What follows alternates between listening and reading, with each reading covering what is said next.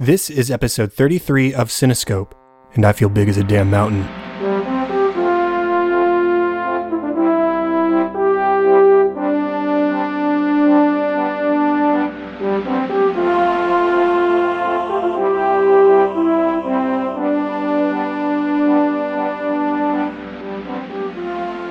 Welcome to Cinescope, where our goal is not to criticize or to assign ratings, but rather to celebrate the movies we love, exploring story, characters, music, and relevance to the world around us.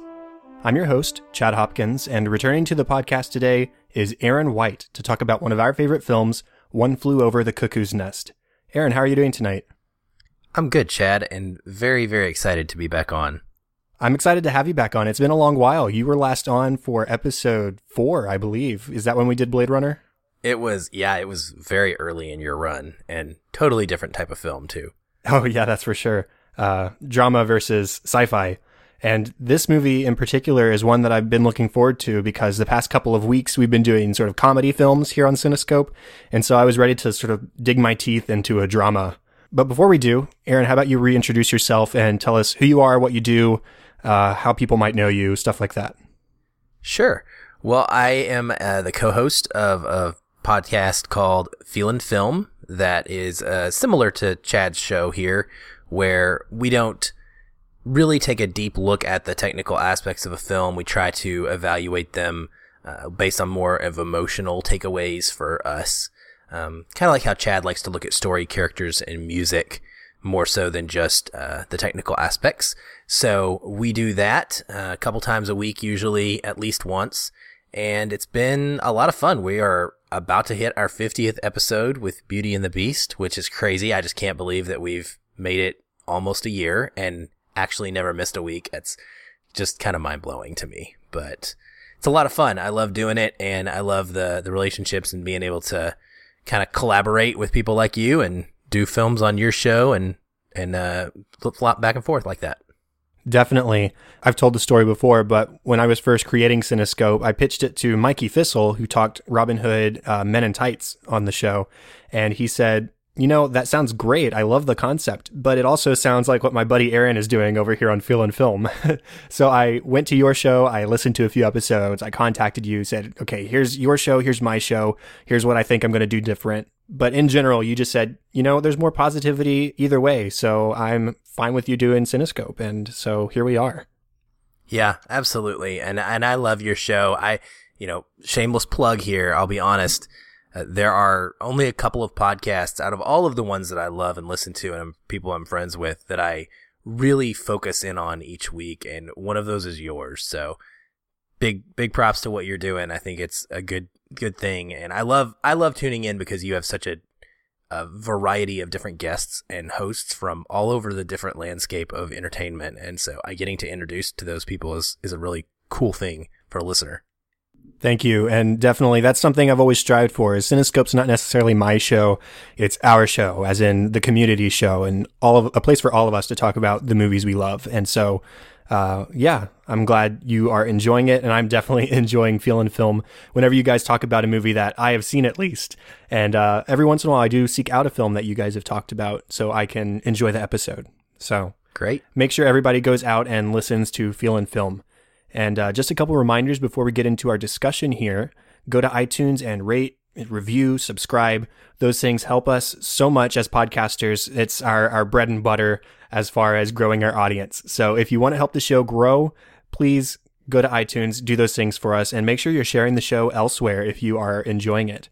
And one more reminder before we move on. Anchor is still going on. We're going about a week strong since that re-released, and I'm having a lot of fun over there. I'm releasing like 10 minutes of content a day over there, talking about movies, giving discussion topics, Netflix recommendations, all those kind of things. And the cool thing is you can call in and give me things to talk about and all that kind of stuff. So again, perpetuating the idea that Cinescope is a community show, both here and on Anchor. So go check that out. The link will be in the show notes.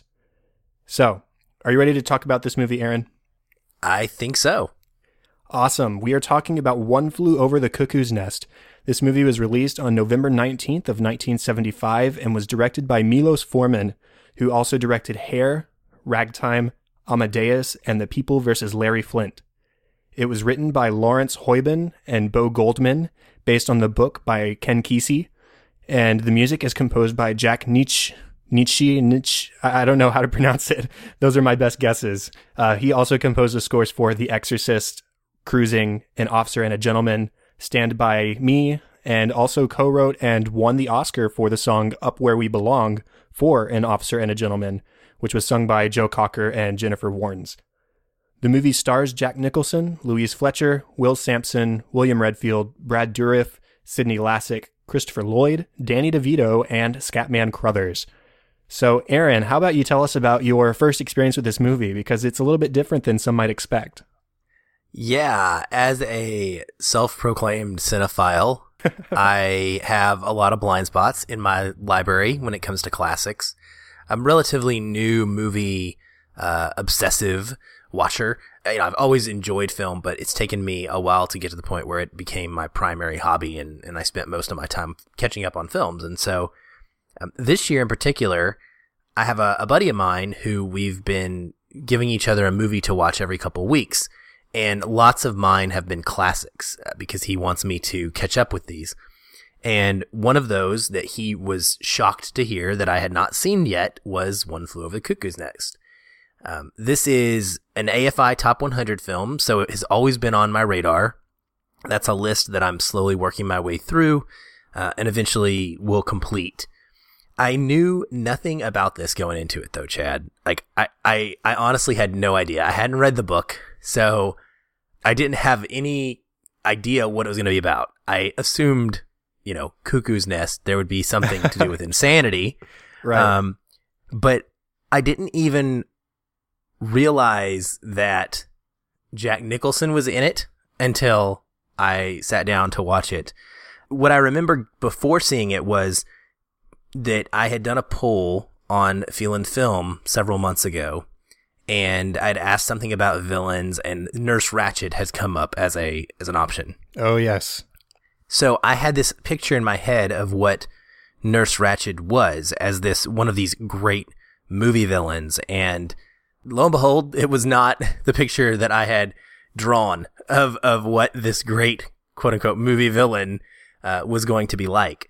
So I was shocked. I didn't expect Christopher Lloyd. I didn't expect Danny DeVito. I immediately loved it. I thought it was a very enjoyable human story exploration.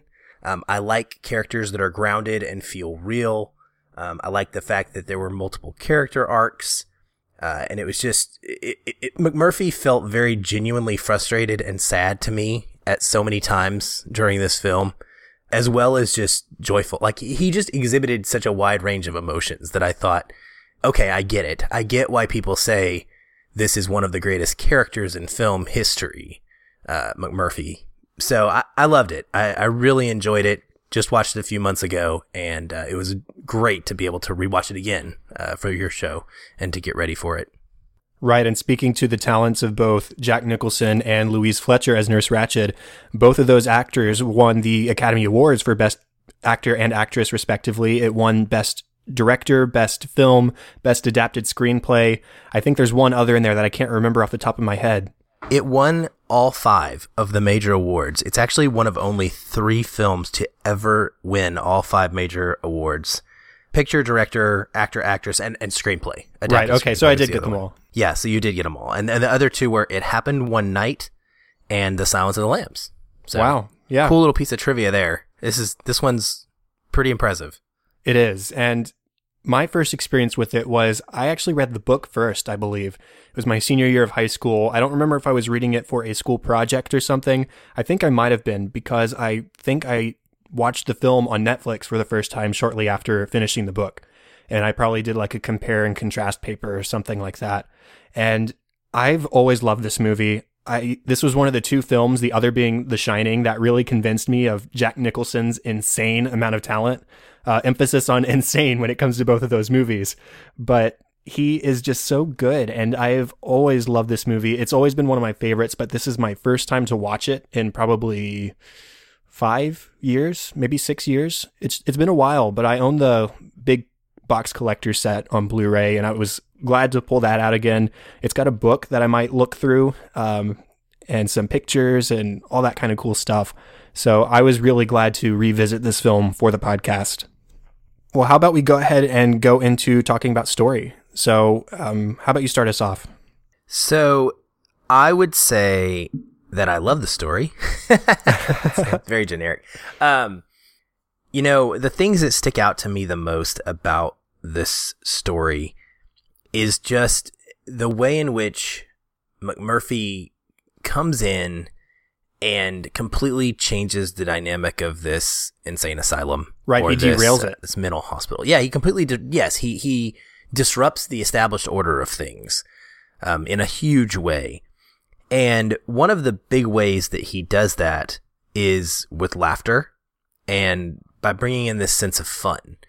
And so for me, those beats of the story and watching that progress was probably the most enjoyable part of this. I mean, there's not really anything about this film that I don't like.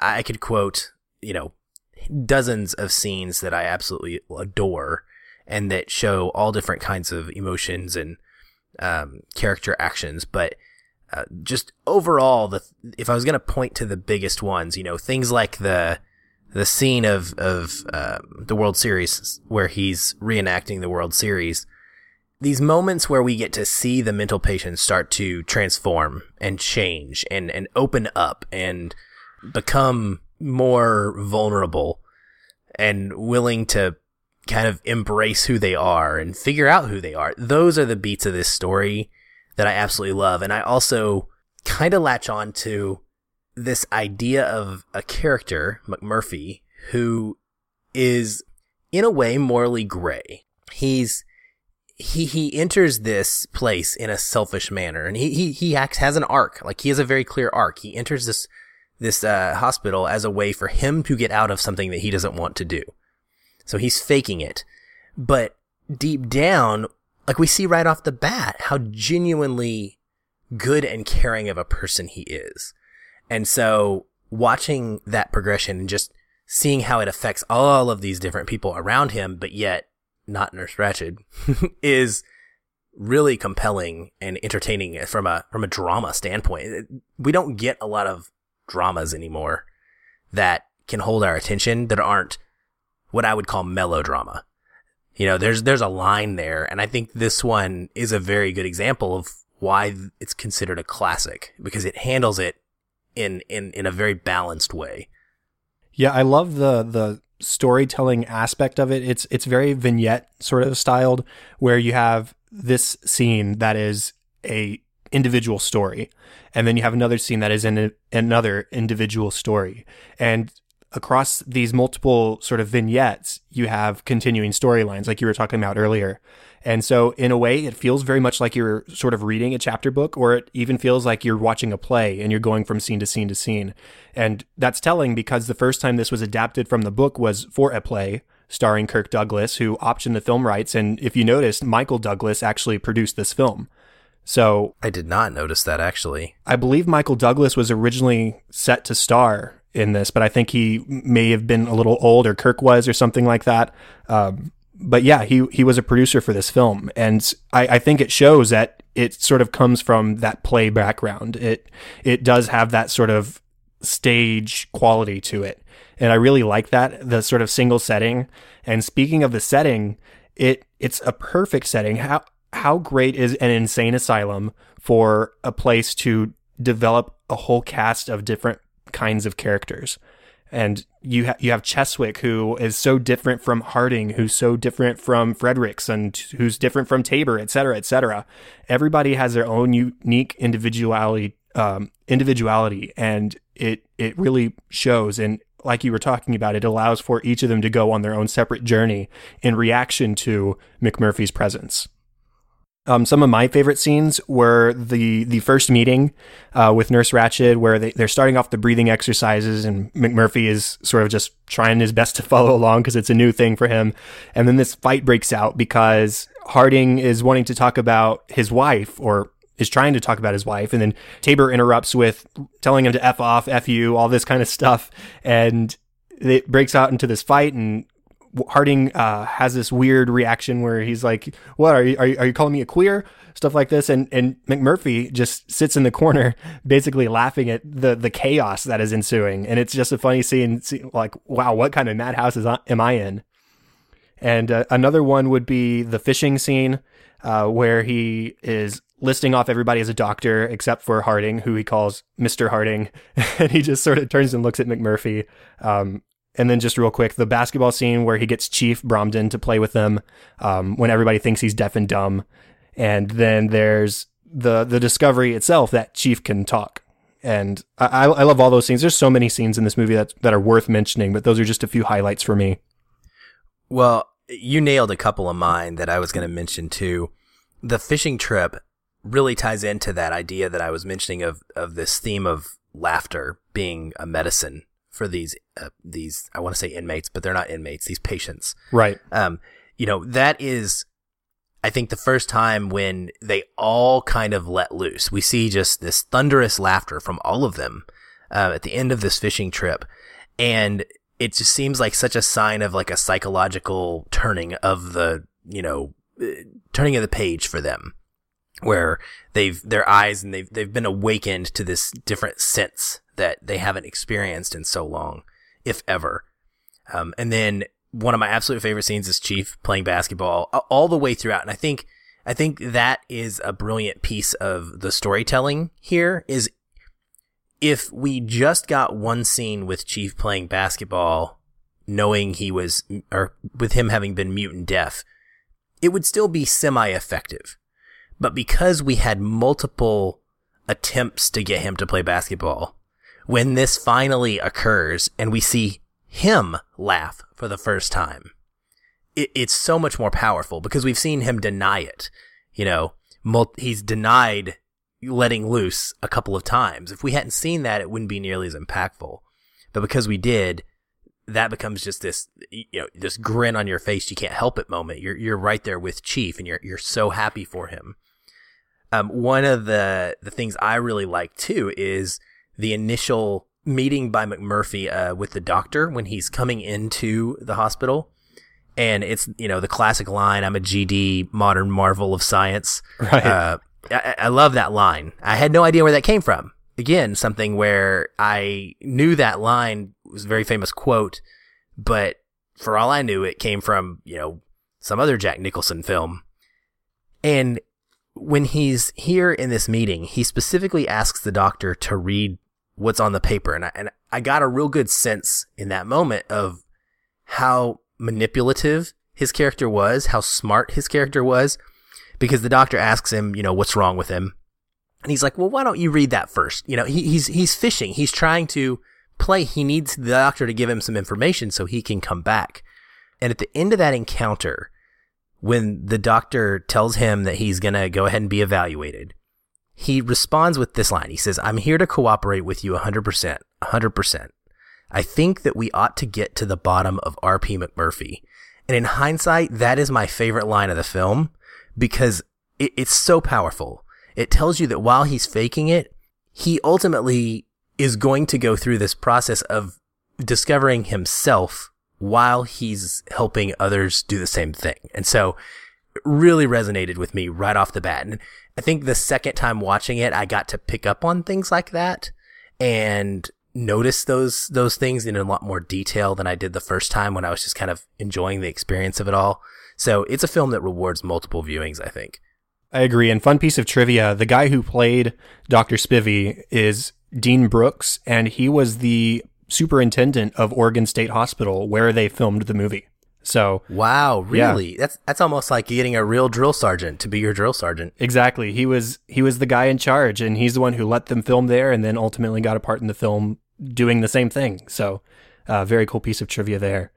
Well, let's go ahead and talk about characters. I mean, the big one here is, of course, Randall Patrick McMurphy. So I guess I'll start off this time. He is a man who wants the freedom to be himself. And sometimes that means he does awful things like sleep with the girl who's not of age. Sometimes it means he starts fights, but sometimes it means he just has fun.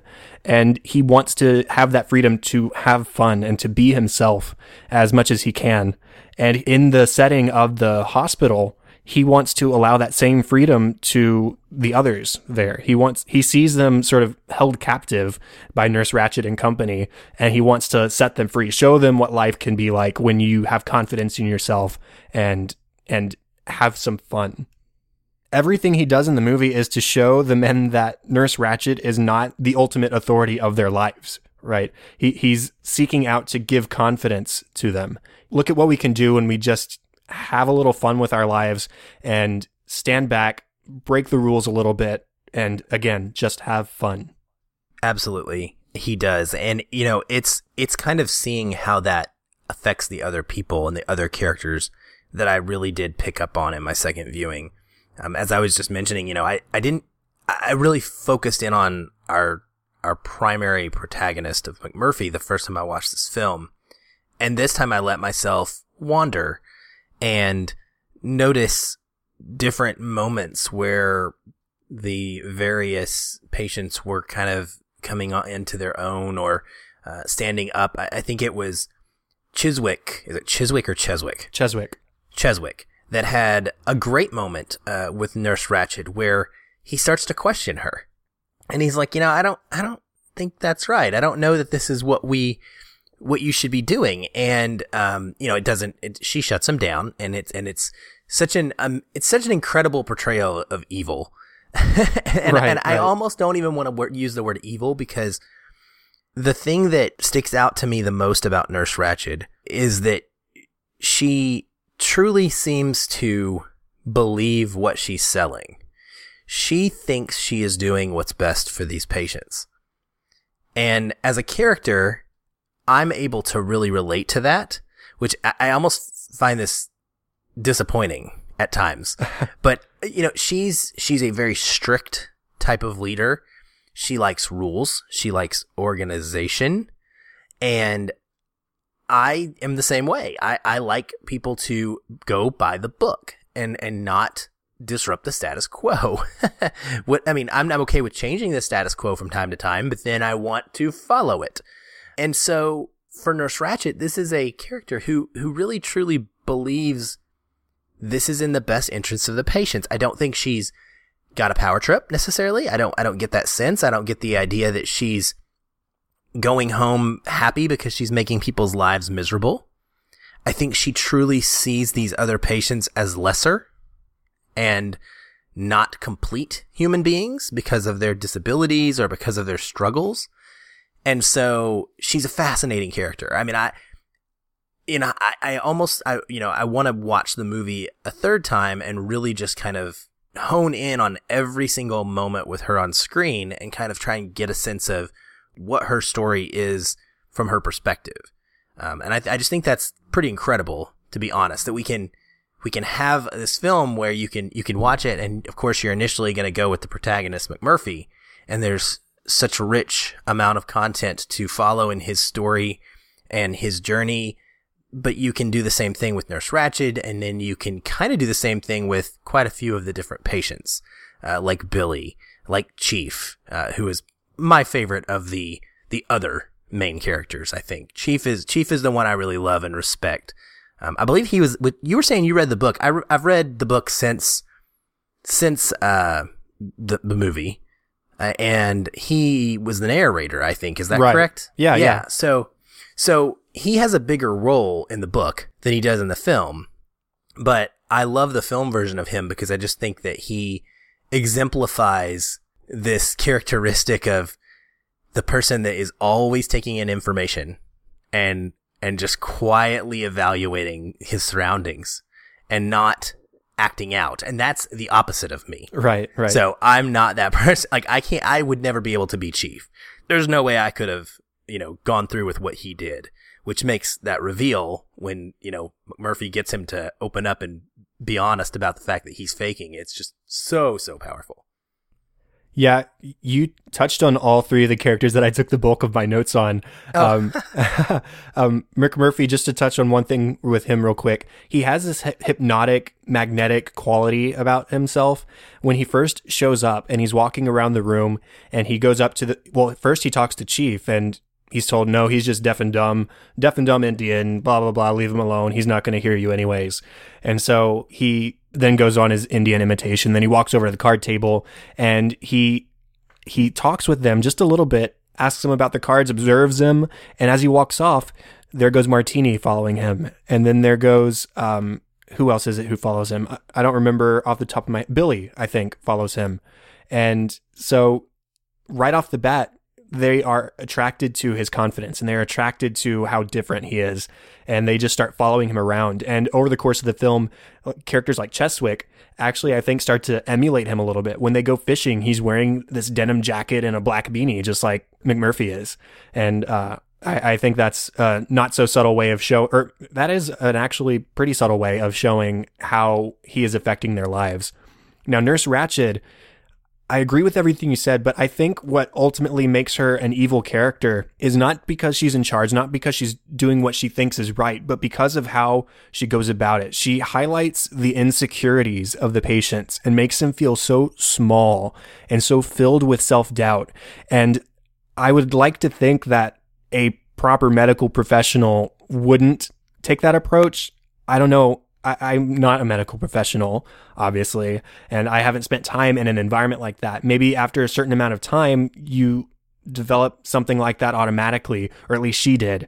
And it was difficult to watch her just make everybody feel so bad about themselves. In that first meeting, they're talking about Harding and his insecurities with his wife. And later they're talking about Billy and his first suicide attempt and all these tough things that really aren't anybody else's business, whether you're in a hospital or not. That's maybe a one-on-one therapy session topic, not a group therapy session topic. And so that's what really made me think of her as an evil character. Yeah, I can totally buy that. I agree with you there. I mean, she definitely is intentionally trying to make them viewed a certain way amongst their peer group. As well as kind of shrink them down to this nothingness and feeling of worthlessness. Even when she is admitting to McMurphy and telling him that, yes, certain ones of them have the right to leave. They're here on their own accord. She quickly kind of flips it and explains that, like, they know that they need to be here. So she has no intention of ever relinquishing them to letting them truly feel like they're able to go out into the world again. I guess you're right in what you're saying is basically rehabilitation is not her goal. No. Her goal is it's like stifling. It's let's keep them here versus let's actually rehabilitate them and put them into the world again. Well, it's like her deep knowledge of their lives gives her power over them and makes them submissive to her ultimately. And that's really the crux of her character, I think. And that all being said, though, I didn't truly hate her this viewing until that moment at the end with Billy. And then I just think, what are you doing? Can you not pay attention? You are a therapist in some regard. And this character who has spent all of his time in your care stuttering is speaking with the clearest tone right now. And you tear that down. And I mean, we all saw what happened. And that was the moment where I really just, man, Nurse Ratched, you are a villainess. This is awful. Yeah, she definitely got to that point for me at the end. It's such a strong depiction of it all the way through the film because it's so subtle and it's so ingrained. It paints this portrait of someone who is almost unaware of what they're doing. Almost like you see racism in the world today. People who are what we would call racist don't even necessarily realize they're racist. It's just kind of who they have become, and without looking at themselves in a mirror or from the outside, they don't even see it. And she doesn't see it. She just right. has completely embraced that personality. Right. And then talking about Chief Bromden, the fact that he's fooled everyone into thinking he's deaf and dumb gives him inner confidence and gives him power over everybody else in a certain way. He knows something that they don't about himself. And that is one less fact that Nurse Ratched can use to make him submissive or to exploit him in the same way she has done with the others. there's this wonderful full circle moment where at the very beginning, when McMurphy first shows up and starts talking to Chief, he says, "Man, you look as big as a damn mountain." And at the end, he says, "Hey, McMurphy, I feel big as a damn mountain. I feel it. I am bigger now because of what you've done in my life."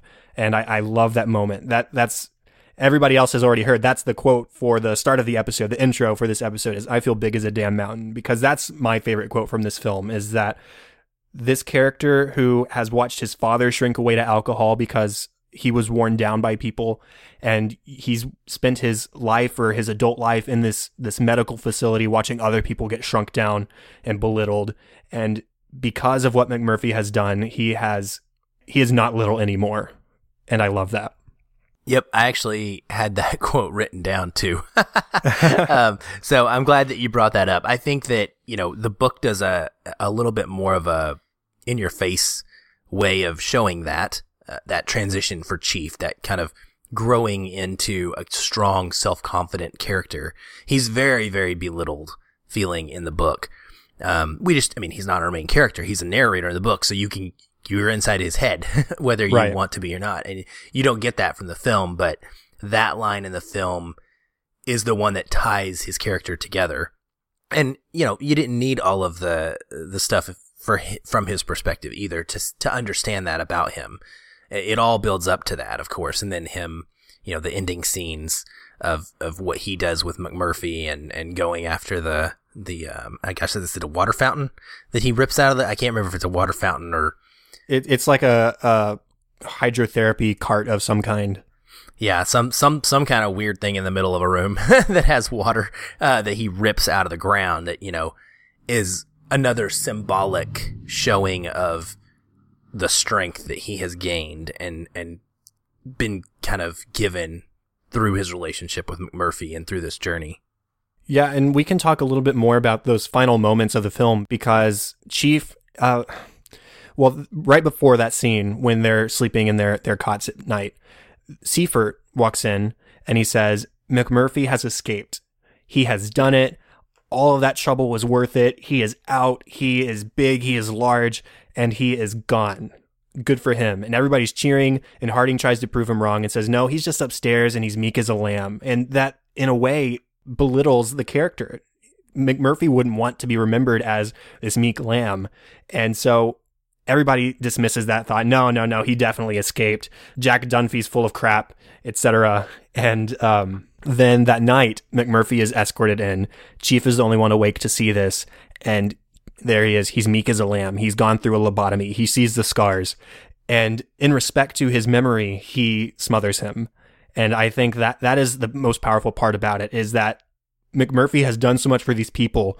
For those people to see that he has been defeated would take away a lot of the changes and would show that Nurse Ratched was victorious here in the end. So the way Chief Bromden sort of preserves McMurphy's memory, I think, is what's powerful about that ending scene.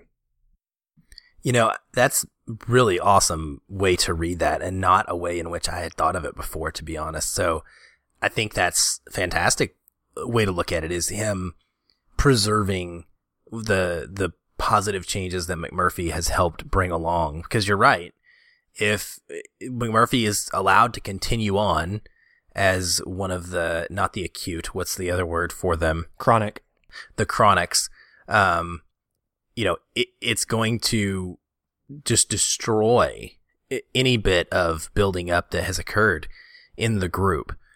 And so, yeah, it's one of the hardest scenes of a film, to be honest, that I think I've ever seen, because I am not a supporter of mercy killing in a lot of ways. I don't necessarily believe in that. I'm not a supporter of self-assisted suicide and things of that nature. But it's hard not to root for this and what Chief is doing. It's hard not to believe that he's making the right choice. Even and his line, for someone who has so few lines of dialogue, it makes it even all more powerful when he says, "I wouldn't leave you this way. You're coming with me." Exactly. Oh man, when he says "you're coming with me," that's when kind of my tears start to come, because it's like, they bonded. And it hasn't taken words. I think that's one of the big things that I take away from that story and that I really love is that you can have this relationship with someone and actions speak louder than words. It's so simple, but it's on display here in a big way, and we get to see the result of that there in the end. Right, and I think it's telling as well that Chief exits the hospital using McMurphy's original plan, where there was that scene where it was right after McMurphy tried to get everybody to vote and let them watch the World Series, and only 3 people raise their hands. And so they're in the tub room the next scene, and he makes bets. Hey, I'm going to lift that console up and I'm going to toss it out the window and leave this place and go watch the game. And he knows he can't do it. But in trying his very, very hardest, he likely very near popped a vein in his head. He tries as hard as he can. And in doing so, he says, at least I tried. And that's a big lesson for those other characters as well. And sure enough, when they vote the next day, they all have their hands raised for the game. So the fact that Chief exits using that as his method of exit is telling as well. One more character I wanted to talk about was Billy, because Billy has probably the strongest tertiary arc, I guess, after McMurphy and Chief. His stammer is a product of his lack of self-confidence. And it's so hard to watch a lot of the times because his stammer is hardest in the presence of Nurse Ratched, with the threat of his mother's judgment looming over him as well. And that's just so sad. And man, what a performance by Brad Dourif in his very first film performance, mind you. It's insane how good he is in this movie. And I don't know if I haven't seen a whole lot of Brad Dourif films. He was in Lord of the Rings and all the Chucky films, I guess. But who was he in Lord of the Rings? He was Grima Wormtongue. You're right. Yeah. Wow. Yeah. So this was the role of a lifetime for Brad Dourif, and it was his very first one. And I can't believe he was nominated for Best Supporting Actor and lost to George Burns, I think I looked up earlier. But man, was this worthy of an Academy Award. He is so emotionally vulnerable in this movie, and you can see glimpses of his confidence in those moments when he's bolstered by his peers, in the moments where they're cheering him on and he's not left hanging out to dry by Nurse Ratched. And when he exits the room, I mentioned this earlier, when he exits the room with Candy with no sign of a stammer, he has shed his self-doubt. He is ultimately confident in himself. Look what I have done. I have gotten a woman to go to bed with me, and I have emerged victorious in a way. And that is immediately torn down by Nurse Ratched and the threat of his mother. And that is what's so heartbreaking about his character, is that he has won. He's conquered his doubt, and he's been successful in this thing that has eluded him for so long. That was what caused his first suicide attempt, was denial by a woman. And so for him to finally have gone to bed with one at the cheering of his peers, he is ultimately confident, and then it's gone. And his suicide at the end of the film is the hardest part for me, I think, especially watching Nurse Ratched yell at him just before. Yeah, it's heartbreaking. So heartbreaking. And, that's part of one of the big themes of this film in general, being that this idea of this, I don't know how to word it, female domination. I don't want to say this in such a negative light that this is like a big problem. It's a problem in the movie. It's a problem in the story. It's a problem for all of the characters, or many of the characters. They deal with this. I forget. Harding? Yeah, there you go. Harding, his wife, is awful and controlling. And she's the one who kind of has him there and by the balls, so to speak. And so, we see this through many of the different characters, that they're dealing with trying to please a woman in some way and struggling with gaining that approval and that appreciation from a female in their life. And so that's why, like you said, it makes it so much worse when it's Nurse Ratched raining down on them, because they're so vulnerable to that. They're so sensitive to it. It hurts them way more than it would if, a male nurse was yelling and screaming at them or telling them that they weren't worthy, because they're kind of preconditioned to already feel that when it's coming from a female. And so, yeah, it's awful. I mean, what happens to Billy is just terrible. It's heartbreaking. And it, in a lot of ways, it's worse than what happens to McMurphy, because Billy is more of a pure character, or an innocent. than McMurphy is, even though McMurphy's a good character, has a good heart. Billy is definitely, more of your traditional innocent character that just is tragic. Right. Well, as McMurphy points out, he's just a kid and he has his whole life ahead of him, and here he is in a mental institution. And so I think it's less about female domination and more about demasculinity. It's these men. That's a better way to put it. Yeah. Mm-hmm. Yeah. It's these men having their manhood questioned and their sexual abilities questioned. And I think all the characters go through that in some way. You've got Seifert and Fredrickson, who obviously have some sort of homosexual relationship. You've got Harding, who's struggling with his wife and fears that his wife has been cheating on him. You've got Billy, who can't talk to women or has not been successful in talking to women. And you've got McMurphy, who I'm not going to quote him directly, but he likes to have sex, and he's not able to do that in this place. And yeah, I think that's one of the prevailing themes of the film. Were there any characters you wanted to talk about? No, I think we've covered all the ones that stand out to me the most, at least through 2 viewings. I'm sure multiple viewings will give me more to talk about other ones. I just wanted to at least mention Tabor, Christopher Lloyd. This is his very first film appearance, which is crazy because he was in his mid to late 30s at this point, I believe. This was 10 years prior to Back to the Future. That's why you're wearing the Back to the Future t-shirt right now. Oh, yeah. I'm sure that's something subconscious. Yeah. Yeah. And then Danny DeVito, it's not his first film role, but it's one of his early film roles. So that's very cool. And then this is the second film starring Jack Nicholson and Scatman Crothers we've talked about, the other being The Shining. Scatman Crothers has a smaller part here, but he is in the film. So I guess that's it. All the supporting cast is great. I should at least shout out Sidney Lassick as Charlie Cheswick is a very powerful character as well. I'm watching his change. And there's this moment at the end of the film when McMurphy's about to leave and he says, "Thank you, Mac. Thank you. I won't forget you." And it's this really sweet moment from a character who has had a couple of tantrums and is probably emotionally underdeveloped in a way as far as maturity goes. And so that's a great moment from him. And all the characters here are great. Like I said, the setting in a mental institution allows for such a great, fantastic, wide variety of characters, and every one of them is fantastic in the film.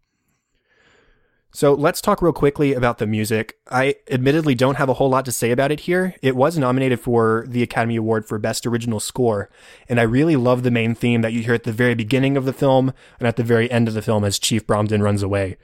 Do you have anything to say about the music? I was going to mention the same thing you did about the award nominations. There's also a bit of trivia where the opening and closing credits were actually performed on a musical saw, which is amazingly interesting to me.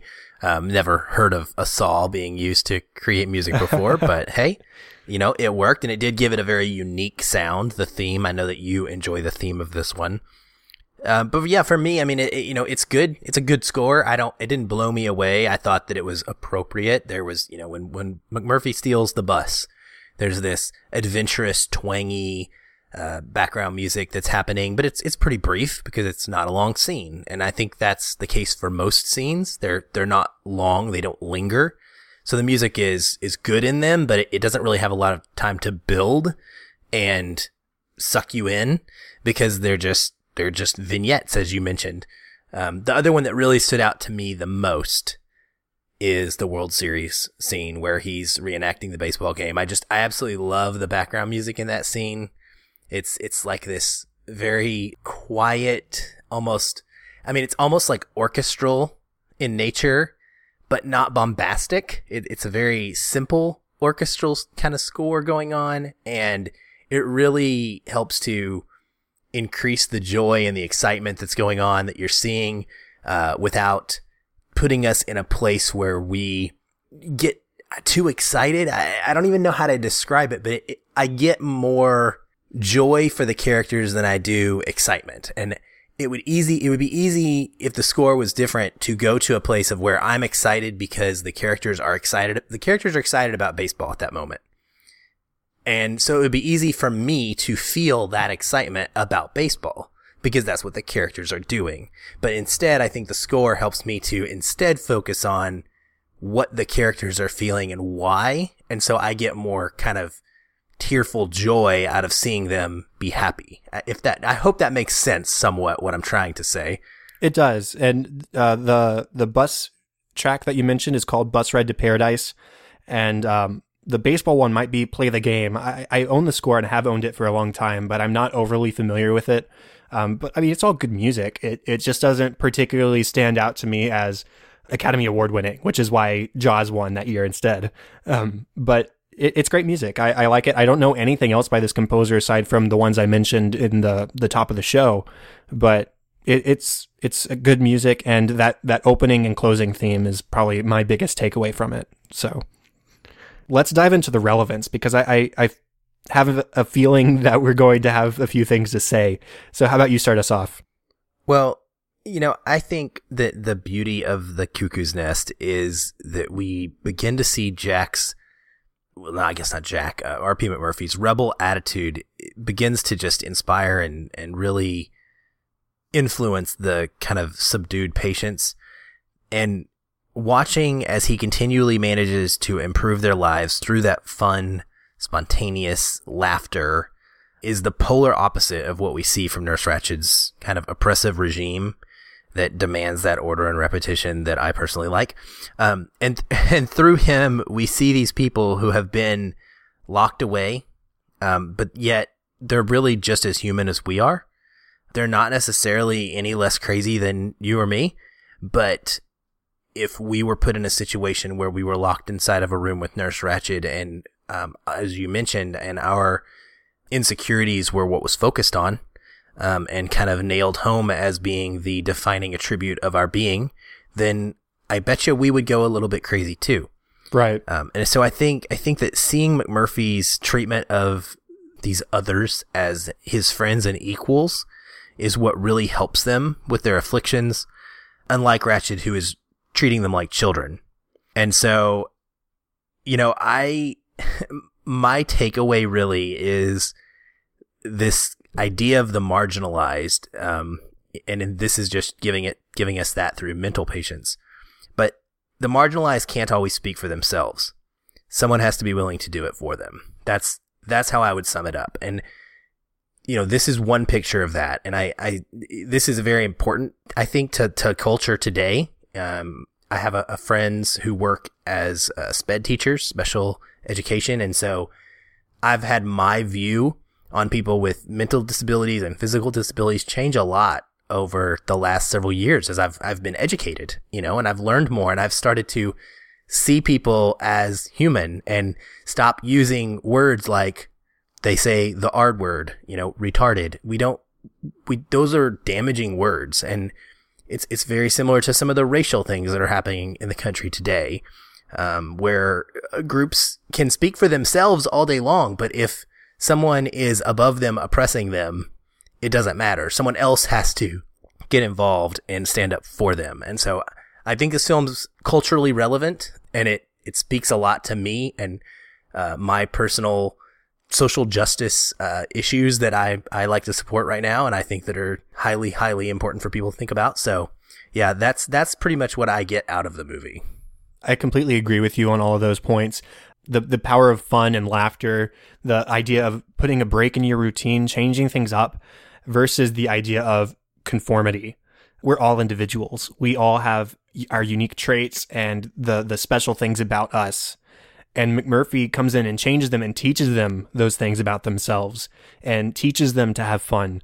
And that's one of the big takeaways for me. And then there's this idea of real versus imagined size, feeling as big as a damn mountain versus just looking like one, in the case of Chief Bromden, and believing their worth is defined by others, i.e. Nurse Ratched and the system, as it were, versus being defined by themselves.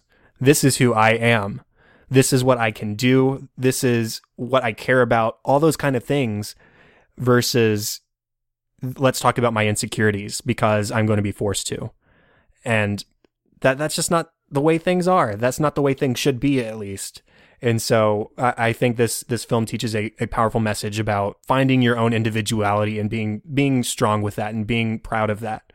Yeah, I agree. And I think, you can look at this in so many different ways, but this is a mental hospital full of patients with different and unique personalities, who in the end kind of rise up to fight against this established order of control.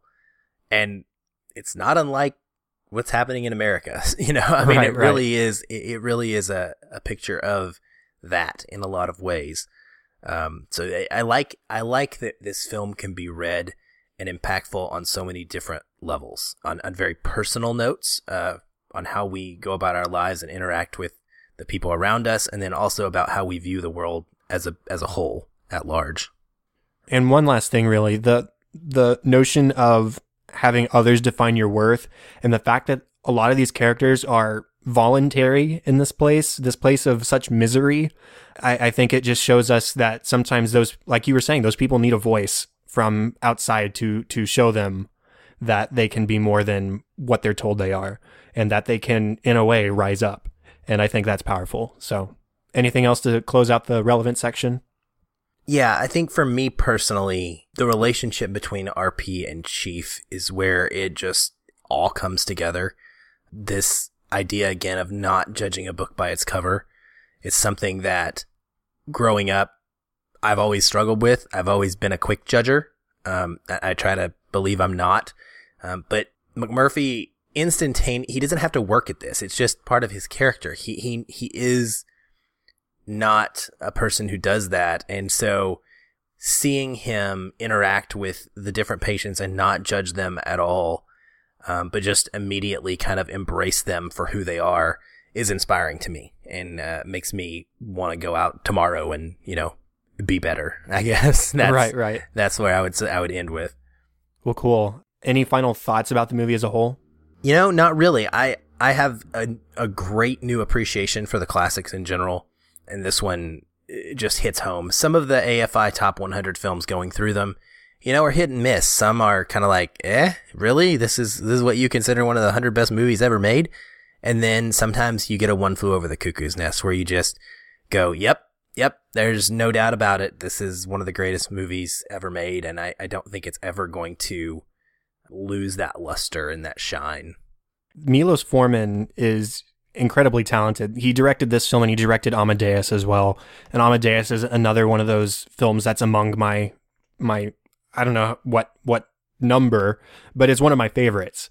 And we'll be sure to talk about that on the podcast as well sometime. But it's just incredible how he was able to tell this story that is a great book and bring it to the screen and cast people like Jack Nicholson and Will Sampson as Chief Bromden and Louise Fletcher as Nurse Ratched, all these people who are able to bring these characters in all their perfections, all their imperfections to the screen and tell this incredible story.